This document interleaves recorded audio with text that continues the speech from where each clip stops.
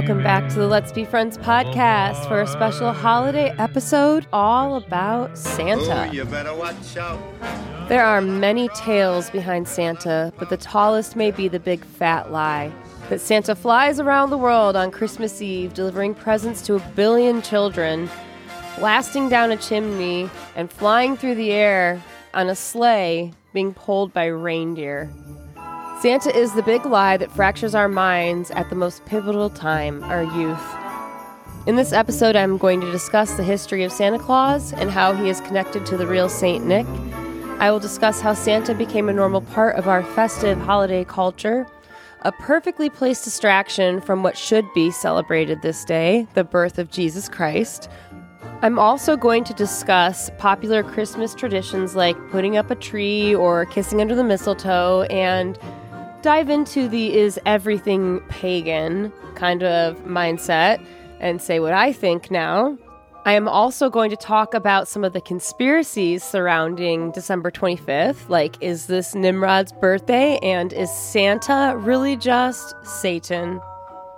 I'm calling this episode the Big Fat Santa Lie because Santa really is just one big fat lie, and that's probably what I want to give my personal opinion the most on in this, because I'm going to be sharing a lot of factual stuff, historical stuff about Santa and where the concept came from, how it was popularized in culture, talking about Saint Nick, as I mentioned, and some, other things like where did all of these traditions come from, who's Krampus, and we're going to end by talking about the 12 days of Christmas and the meaning behind that when you look at the Bible and biblical information. But my opinion with Santa is that he's creepy. And this should really infuriate all of us that we were lied to when we were kids about Santa Claus. Like, you come into this world and you trust. I trusted. I wanted to trust the adults. Like, we were taught since forever to listen to them and that our teachers were right. Somebody who had a doctorate or a doctor in their name was smarter, a professional, and these, just adults that had wisdom, and, these adults were lying to us.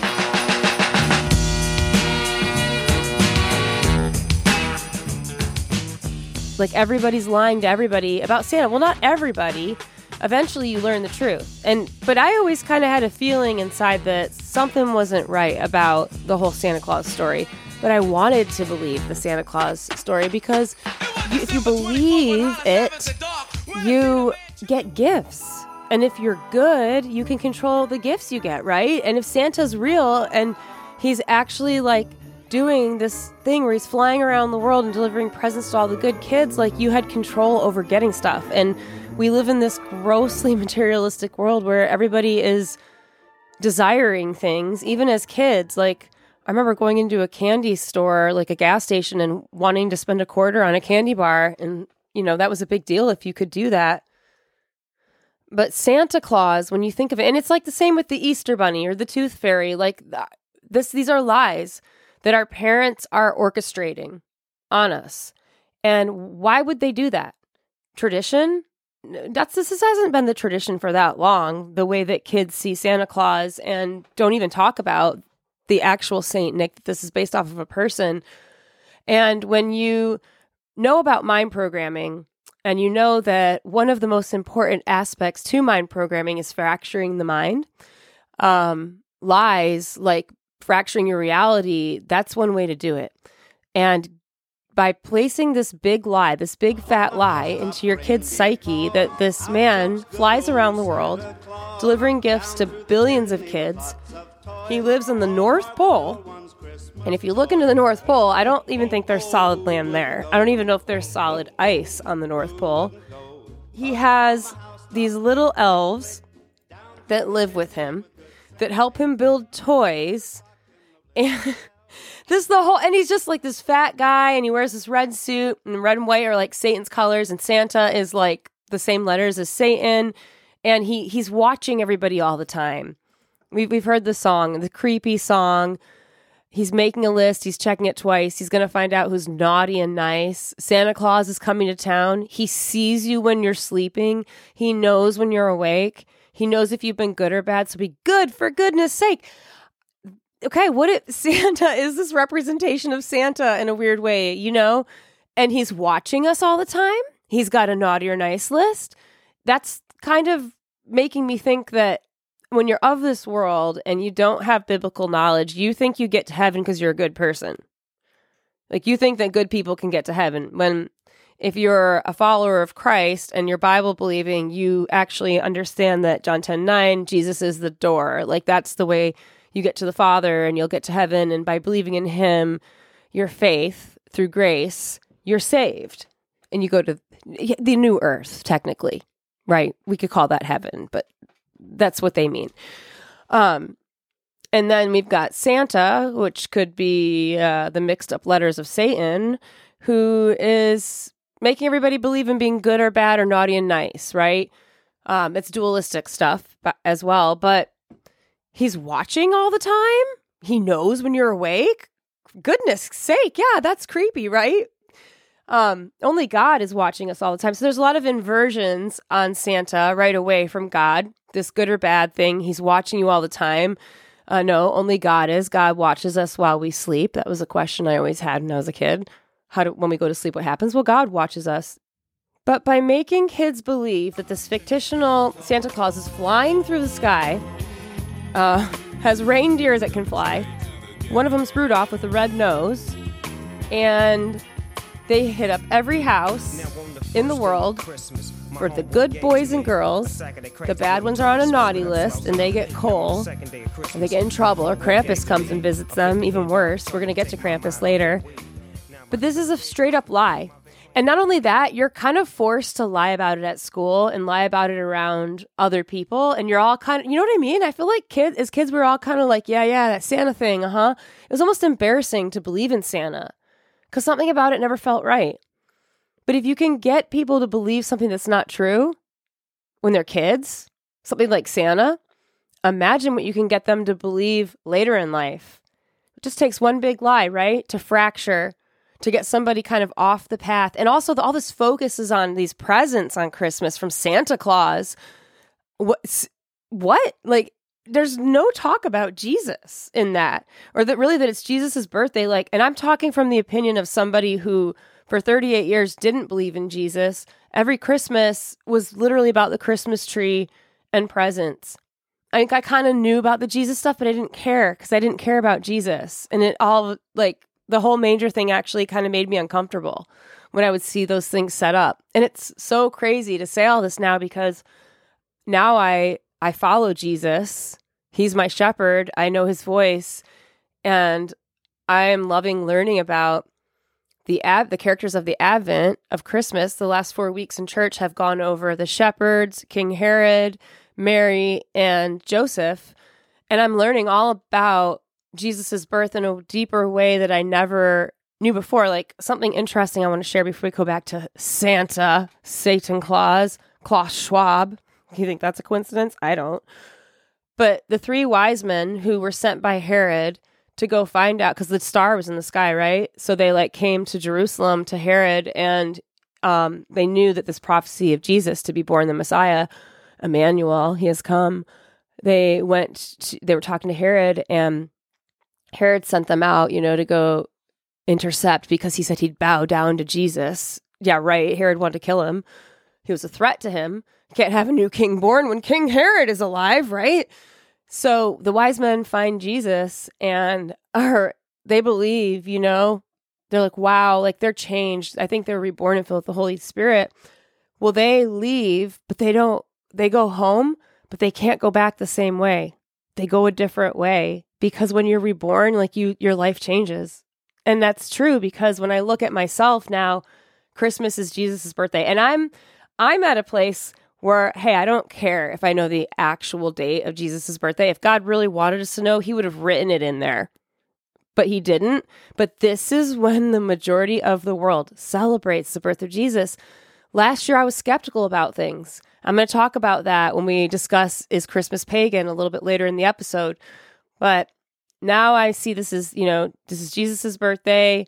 That's where the focus should be for the world, not on Santa Claus, but Santa Claus is like a smoke screen over the true meaning of this holiday that we should be celebrating. And it's a big lie that you're telling kids. And I think it's tied to mind programming and fracturing the mind because it breaks everybody's heart. Once you learn that Santa's fake, you get your proof. It breaks your heart. Like before I learned that Santa was fake, I actually was trying to catch him on the roof.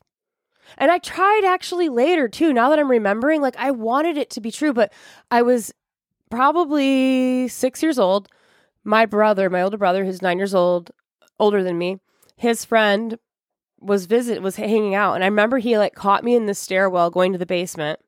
And I don't know why, but he was like, "Did you know Santa's fake?" And I just knew it deep within it. I remember just kind of nodding and being like, "Yeah, like I thought so. I'm not surprised." And then though, like the next house we lived in, I remember getting up in the middle of the night and just really trying to hear for sounds and proof of Santa. Like, was that reindeer on the roof or their bells jingling? Like you want it to be real, but it's not. And eventually everyone discovers that. And when you look back and you realize that everybody lied to you so that you could believe this creepy fat man came down your chimney, didn't get burnt. Somehow he fits down that chimney, comes down, eats cookies and milk. And with all the milk ties to Satanism and the milk carton kids, makes you wonder why he's drinking milk. And he's wearing red and white. And what is that about? Where do those colors come from? Is it because red is the color of Satan, Santa, Satan? Or is it from the Amanita muscaria, known as the Christmas mushroom, a natural psychedelic that had a bright red cap and white spots? And is this why people think they saw Santa flying through the sky with his reindeers? Because they were actually tripping. We are going to talk about all of this and even more in this episode, The Big Fat Santa Lie. Let's first talk about where Santa Claus and this story really came from. And I believe it's from the legend of St. Nicholas, the real Santa Claus. Hey friends, it's Kara. Duh, right? Duh, it's Kara. I was just talking and it's my podcast. So, hey, it's me. I just want to thank you so much for following along the podcast this year and last year if you're an OG Let's Be Friends listener. The podcast has evolved into something I never thought it would. I started this podcast in 2021 in May because I didn't have anybody to talk to about my awakening that I was experiencing, which was coming off pharmaceuticals, waking up to the COVID agenda and 9/11 and all the other agendas and everything, and just waking up all of a sudden not having anyone to talk to. So I was looking for friends and I found you all on here, and it's been an amazing journey. And I'm so grateful to have this platform and that anybody's even listening.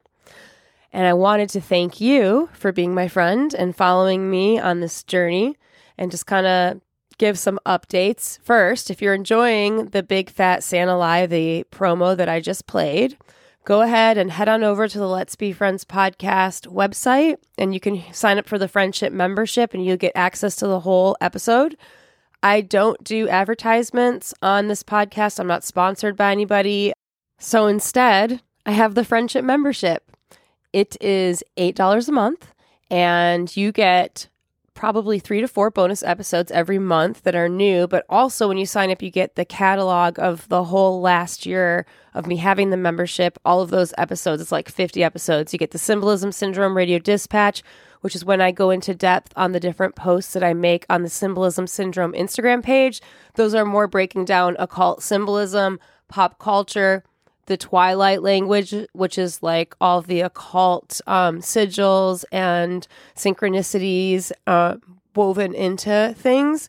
Basically just calling out the occult and cult and culture. You also get Let's Hang Out, which are candid little chats, kind of off the cuff, unedited from me. And we do monthly Zoom hangouts with the friendship membership. Sometimes they're Saturday morning coffee. This week it's going to be a holiday party. Signing up for the friendship membership helps keep the podcast running and keeps it ad-free. Thank you to everybody who's part of that. If you want to sign up, go to letsbefriendspodcast.com. The link is in the episode notes. I also want to talk a little bit about my memoir. My memoir, Here Comes Trouble, is going to be published to the public this February.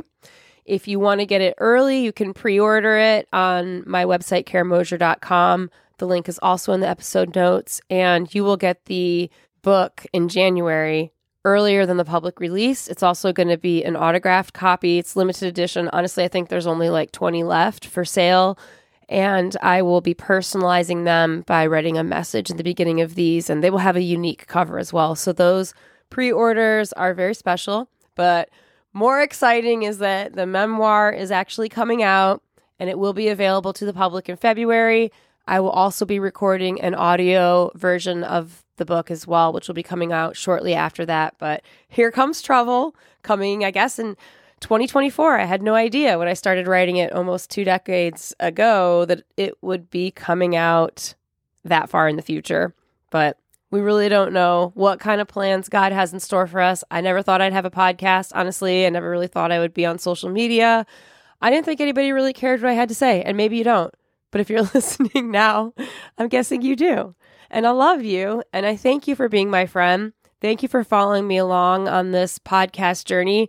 I'm looking forward to finishing up this series that I'm doing with contributor Nicholas Hinton. We are talking about the fake apocalypse and the false gospel of churchianity. Right now, we are midway through that. This is talking about basically what all the conspiracies are about, what the Great Awakening is for. We discuss the concept of how we believe we actually live in a simulation inside a simulation, or a hyperreality, a simulacrum. We discuss a lot of different concepts that explain what the, quote, matrix is and how this is tied into a deeper agenda to basically turn the world into a kind of giant AI that may just be the Antichrist. And we discuss the way out, which, spoiler alert, Jesus, and how Nick and I both discovered that over the last couple of years, which really brought us together in both our friendship and then the concepts that we're talking about in this series, the fake apocalypse and the false gospel of churchianity, which are based off of a bunch of threads that Nick just posted on his Twitter probably a month ago. And that was the first time he really shared in the last 3 years. So it's a lot of research. That's why it's a multiple part episode. It's just huge concepts to go into. So it couldn't be done in one. So if you are following along and enjoying that, more to come. If you want even more Let's Be Friends, sign up for the friendship membership. That would be a great Christmas gift for me. Thank you. I will keep putting out free episodes on the main platform, but you do get bonus episodes, and they're more kind of like the juicy episodes, like the super ritual, like about the Super Bowl, or I'm going to be doing one called about controlled opposition on Doja Cat. That's coming soon for members. I just dropped one called Is It Real, all about what's happening in Israel and wars. All right, I've said enough. Merry Christmas to you, and to all a good night. I love you all. Thank you for being my friends. And to all you ride or dies, thank you for being part of the friendship membership. All right, bye. Like for real, bye. Okay. See ya. Adios. Hasta la vista, baby. Okay, I'll stop. I want to talk about one last thing before we end this episode, our holiday celebration, and that's the song, The 12 Days of Christmas. On the first day of Christmas, my true love sent to me a partridge in a pear tree. I came across a really cool breakdown of it that shows it in a way that ties it to God. So here we go. On the first day of Christmas, my true love gave to me a partridge in a pear tree. I guess I'm going to sing this. The partridge in a pear tree represents Jesus, the Son of God, whose birthday we celebrate on the first day of Christmas. Christ is symbolically presented as a mother partridge, the only bird that will die to protect its young. On the second day of Christmas, my true love gave to me 2 turtle doves. These twin birds represent the Old and New Testaments. So in this gift, the singer finds the complete story of the Christian faith and God's plan for the world. The doves are the biblical roadmap that is available to everyone. That is super cool, right? The two birds are the Old and New Testament. On the third day of Christmas, my true love gave to me 3 front hens. These birds represent faith, hope, and love. The gift harkens back to 1 Corinthians 13, the love chapter written by the Apostle Paul. Love is indispensable. If I speak in tongues of men or angels, but do not have love, I am only a resounding gong and a clanging cymbal. That is a beautiful passage from the Bible where we hear Paul talking about love. It's what the third day of Christmas represents.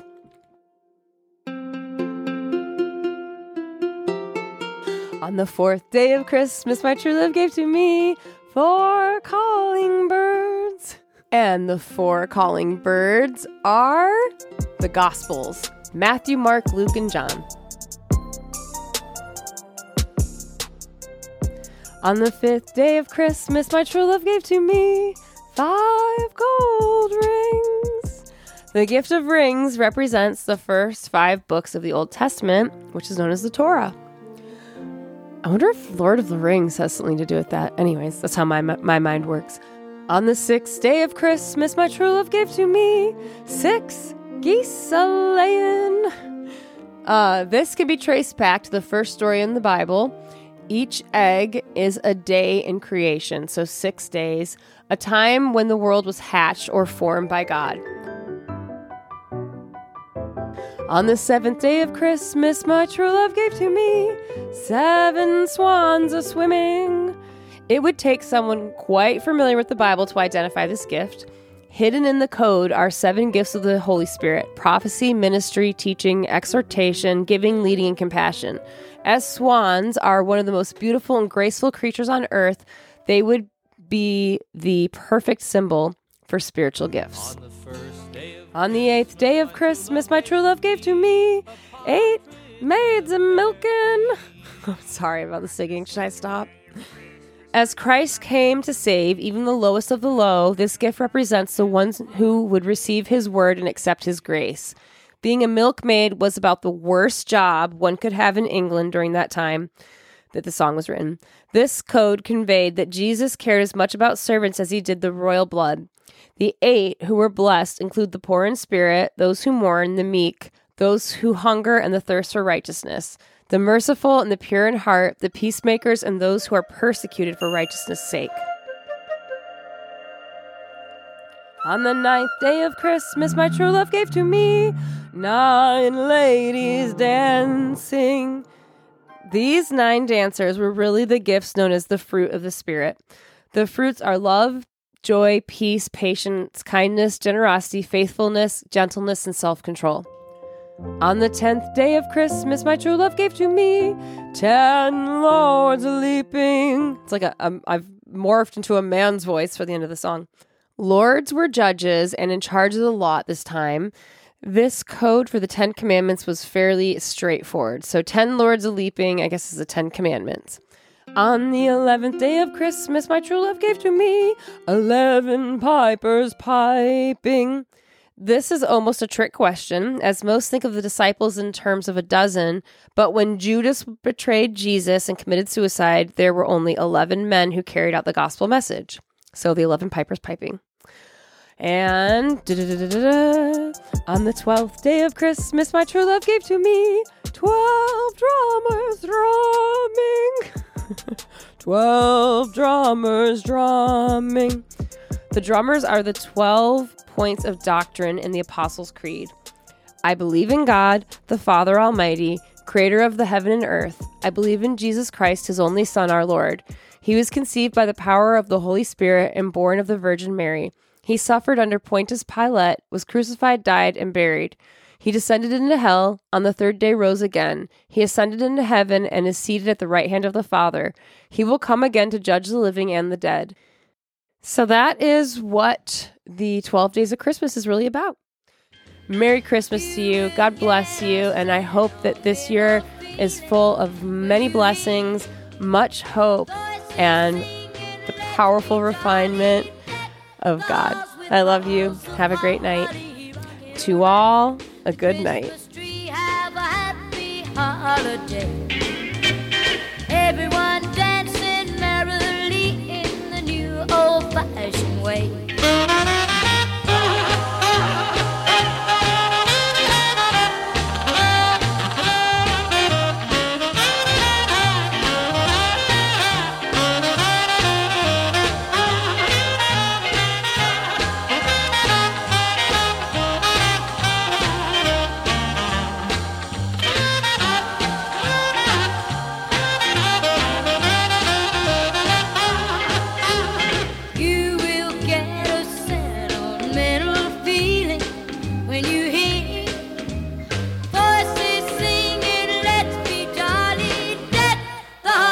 Boughs of holly rocking around Christmas tree. Have a happy holiday. Everyone